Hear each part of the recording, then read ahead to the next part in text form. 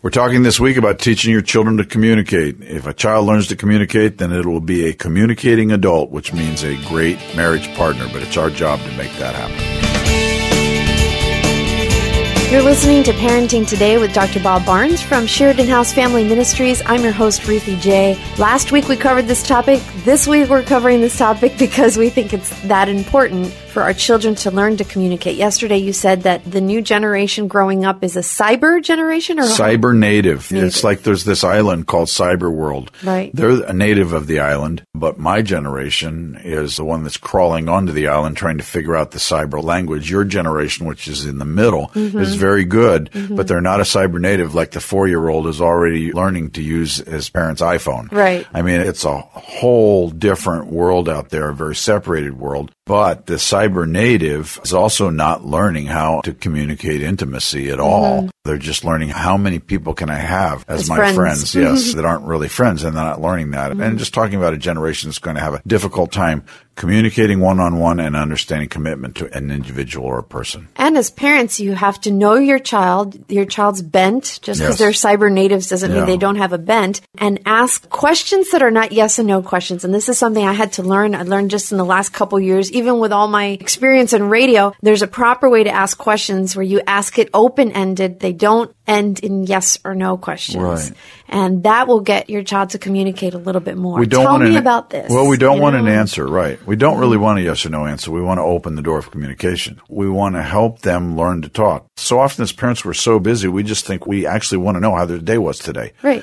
And unfortunately, I think parents think, I do want to know how his day was today. I want to know what grade he got on the spelling test. Where it's bigger than that. I want to continue to expand this child's ability to talk to me and express his feelings and who hurt his feelings today. And so we've got to not go for the yes or no answers. If that's the case, just give them a couple cards that say yes and throw down yes or throw down no. Right. I want them to open their hearts and actually be able to share what's going on in there. And that takes a decade plus to get there. And you have to ask the question. I mean, it's not like there's a test, but if you ask the proper question, what happened in school today? Instead of, did you have a good day today? Yeah, well, that's a yes or no. It seems to me, by looking at you, Roby, that somebody said something to you or hurt your feelings today. Did somebody what? And just leave it. Where they've got to make the assumption, okay, my mom knows something happened. Well, it wasn't somebody, but in whatever this happened. Right. But you want to get them going down the road, but without pouncing, and continue to ask answerable questions rather than go for the throat. How did it finish? When did this happen? And what happened when, really? What happened when she said that? I want to show enough sympathy and empathy with this child that they can then feel it's safe to open more, and it's safe to open more. Well, to tell you the truth, Mom, I guess I'm the one that started it.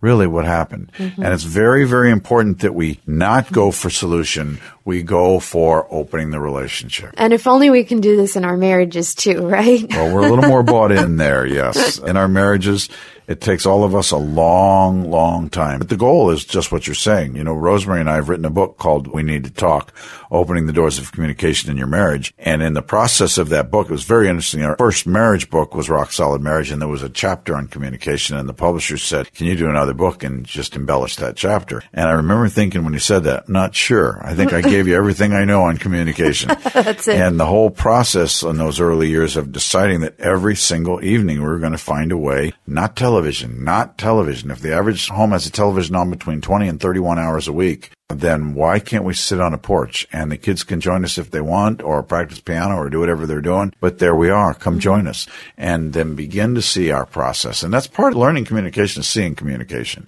And why you do this, because this is how we relate to each other.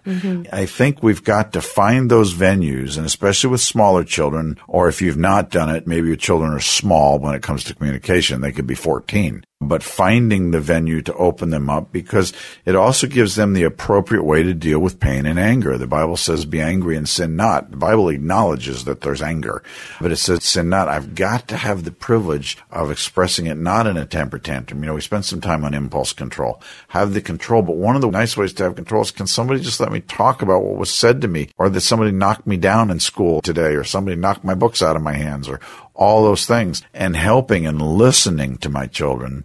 And I think another great part of listening to my children is when they did the right thing and they're able to express it, when so often they'll just slough it off and they do the right thing and you can say, that was unbelievable that you did that. I think it's really, really, really, really, really important. There was a great story going out about 10 years ago during high school graduation time, and it was a story of a valedictorian who told a story, true story, told a story of his day at school where he used to be in Christian school. His parents got a divorce. His mom put him in public school. First time in his life he was in public school. His first day of school, his first week of school was a nightmare. He hated it. Very, very intelligent kid, and he just hated it. And by the end of the month, he decided, I'm done. Cleaned out his locker, and he's walking home with all his books. He's going home to commit suicide. He cleaned out his locker in 9th grade so that his mom, who he loved, wouldn't have to, but he couldn't take this anymore. Bunch of kids go by on a bicycle, knock all the books out of his hands while they're going by because he's kind of a dorky-looking kid. And another guy across the street, in his grade, an athlete, cool, walks across the street and helps him pick up the books. And they're walking still towards their house from the bus. And as they're walking still towards the house, they drop off the kid from the single-parent house, and the athlete looks at him and says, hey, I'm playing some video games this weekend. Do you want to come to my house and play video games? I'm just on the next block over. And the kid looks at him and says, yeah, can I have your number? And they stop and they exchange numbers. Well, they go over. They become great friends. 9th grade, 10th grade. Junior year, senior year. Senior year, this kid from the single-parent household is the valedictorian. He's telling this story.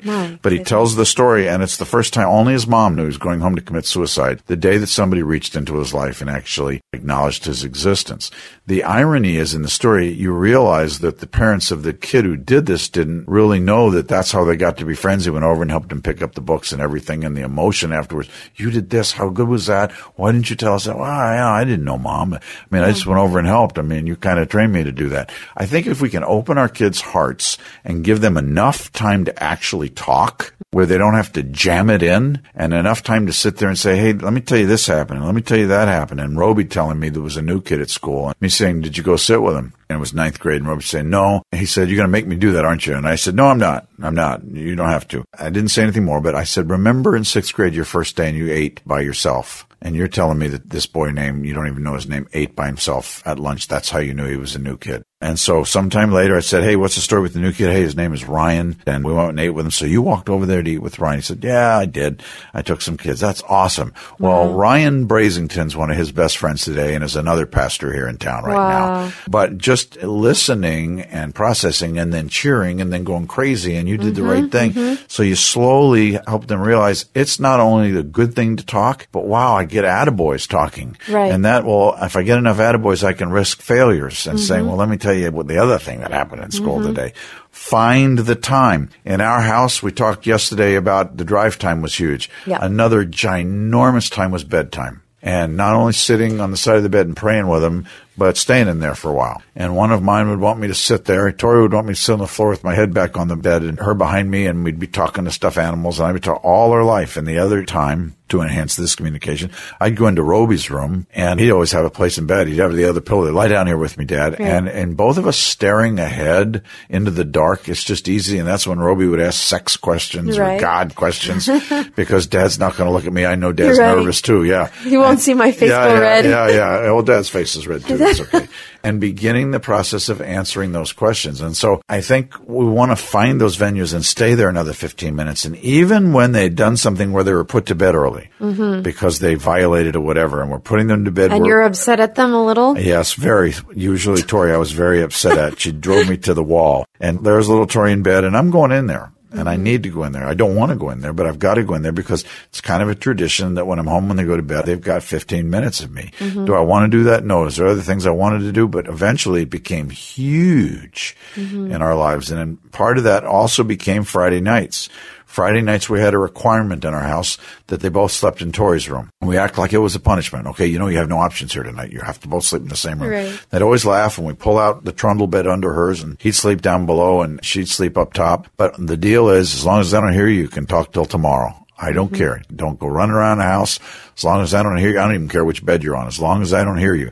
You'd walk by every now and then and they're talking and one of them would have a flashlight. It's Friday night. I don't care. But they learned to talk to each other and got very, very, very, very close doing that. And be friends with each other. Oh, they did that till she went to college. That's awesome. Yeah, I remember late night conversations with my brother and sister, and it would just be me going to bed already and my brother knocking on the door and just saying, hey, and he'd walk in and I knew like, hey, let's hang out then, you know? Oh, so I'd pull cool. out my desk chair and just sit there, and it turned into all three of us joking. And to this day, we still have jokes that only we know about and we only think are funny, but they happened at those 2 a.m. conversations that we had. Oh, they're just so valuable. It helps our kids begin to talk rather than just react or rather than stay busy or regurgitate the information they learned at school that they're supposed to think they're supposed to say. Teaching them how to process information and, you know, asking Tori questions when we're there in a room. And do you really believe that? And help me understand why you believe that. I mean, I'm not saying you're right or wrong. Help me understand why you believe that. And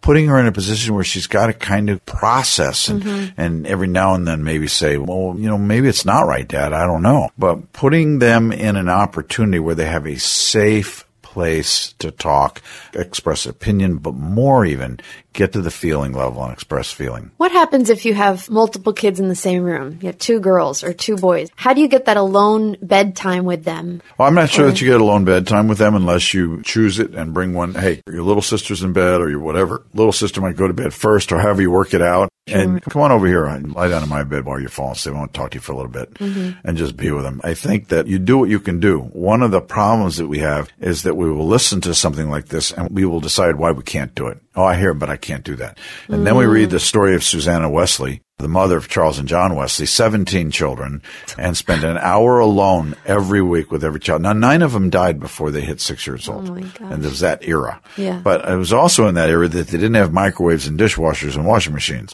Right. I mean, I don't know how they wash clothes on rocks or things. Yeah. They did what they did. But she found 1 hour alone with a child. Now, it might have been while she was washing things. Right. But a child got her, and she raised some incredible kids. It's, am I valuable enough? I see how valuable your friends are. They can have access to you in a second, Mom, on the mobile phone.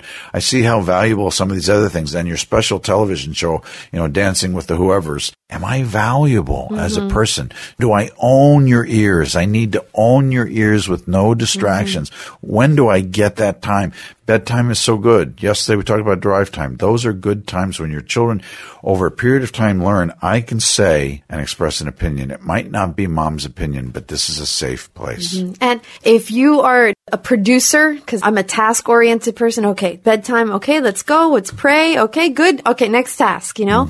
You're more of a Martha than a Mary. And then sometimes your kids are just so hungry, and sometimes you could be there 15 minutes, and they want another 15 minutes, and another, because they're hyper, and they won't go to bed, so you have to find the balance, but also know that, okay, the dishes can wait another hour if you believe that. I believe that, but you have to believe that. Right, and that's the problem. Yeah, well, I have to decide what will I be glad I did later on. Will my kids come back and say, man, there's one thing about my mom, those dishes were always clean. Or there's one thing about my mom, we owned her.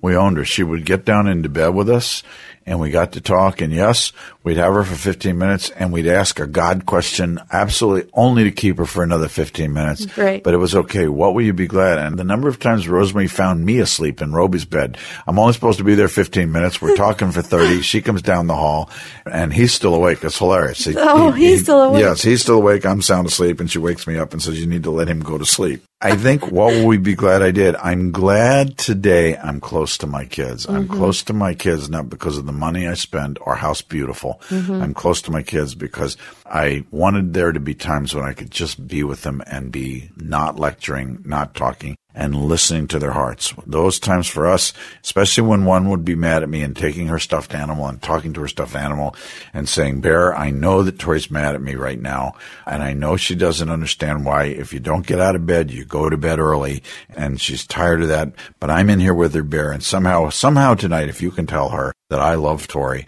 and Bear, I can't hear you. What? I can't hear you. And Tori's either laughing or yanking Bear out of my hand. Whatever it is, I want her to know I'm here. Mm-hmm. So, Bear, do you know what Tori's thinking right now? And then she would talk to Bear? Sometimes. Okay. Sometimes I'm talking to myself. It's hard to believe that. Sometimes I'm talking to myself. Sometimes Right. she's saying silly things because she's mad at me and doesn't want to fall completely into this trap. Right. But now that she's 32 years old, we're dying laughing about it. Right, of course. Remember those times, yes. But I want them to know you are worth me giving this time to. Set up a scenario. Bedtime is one of the great ones. You're listening to Parenting Today with Dr. Bob Barnes from Sheridan House Family Ministries. A lot of parenting resources are on the ministry website, shfm.org. That's short for Sheridan House Family Ministries. And if you want to hear this program again, share it with a friend, maybe a great idea, or listen to it again with your spouse. Go online to parentingtoday.org. You can do so there. Even link it on your Facebook page or Twitter. That's parentingtoday.org.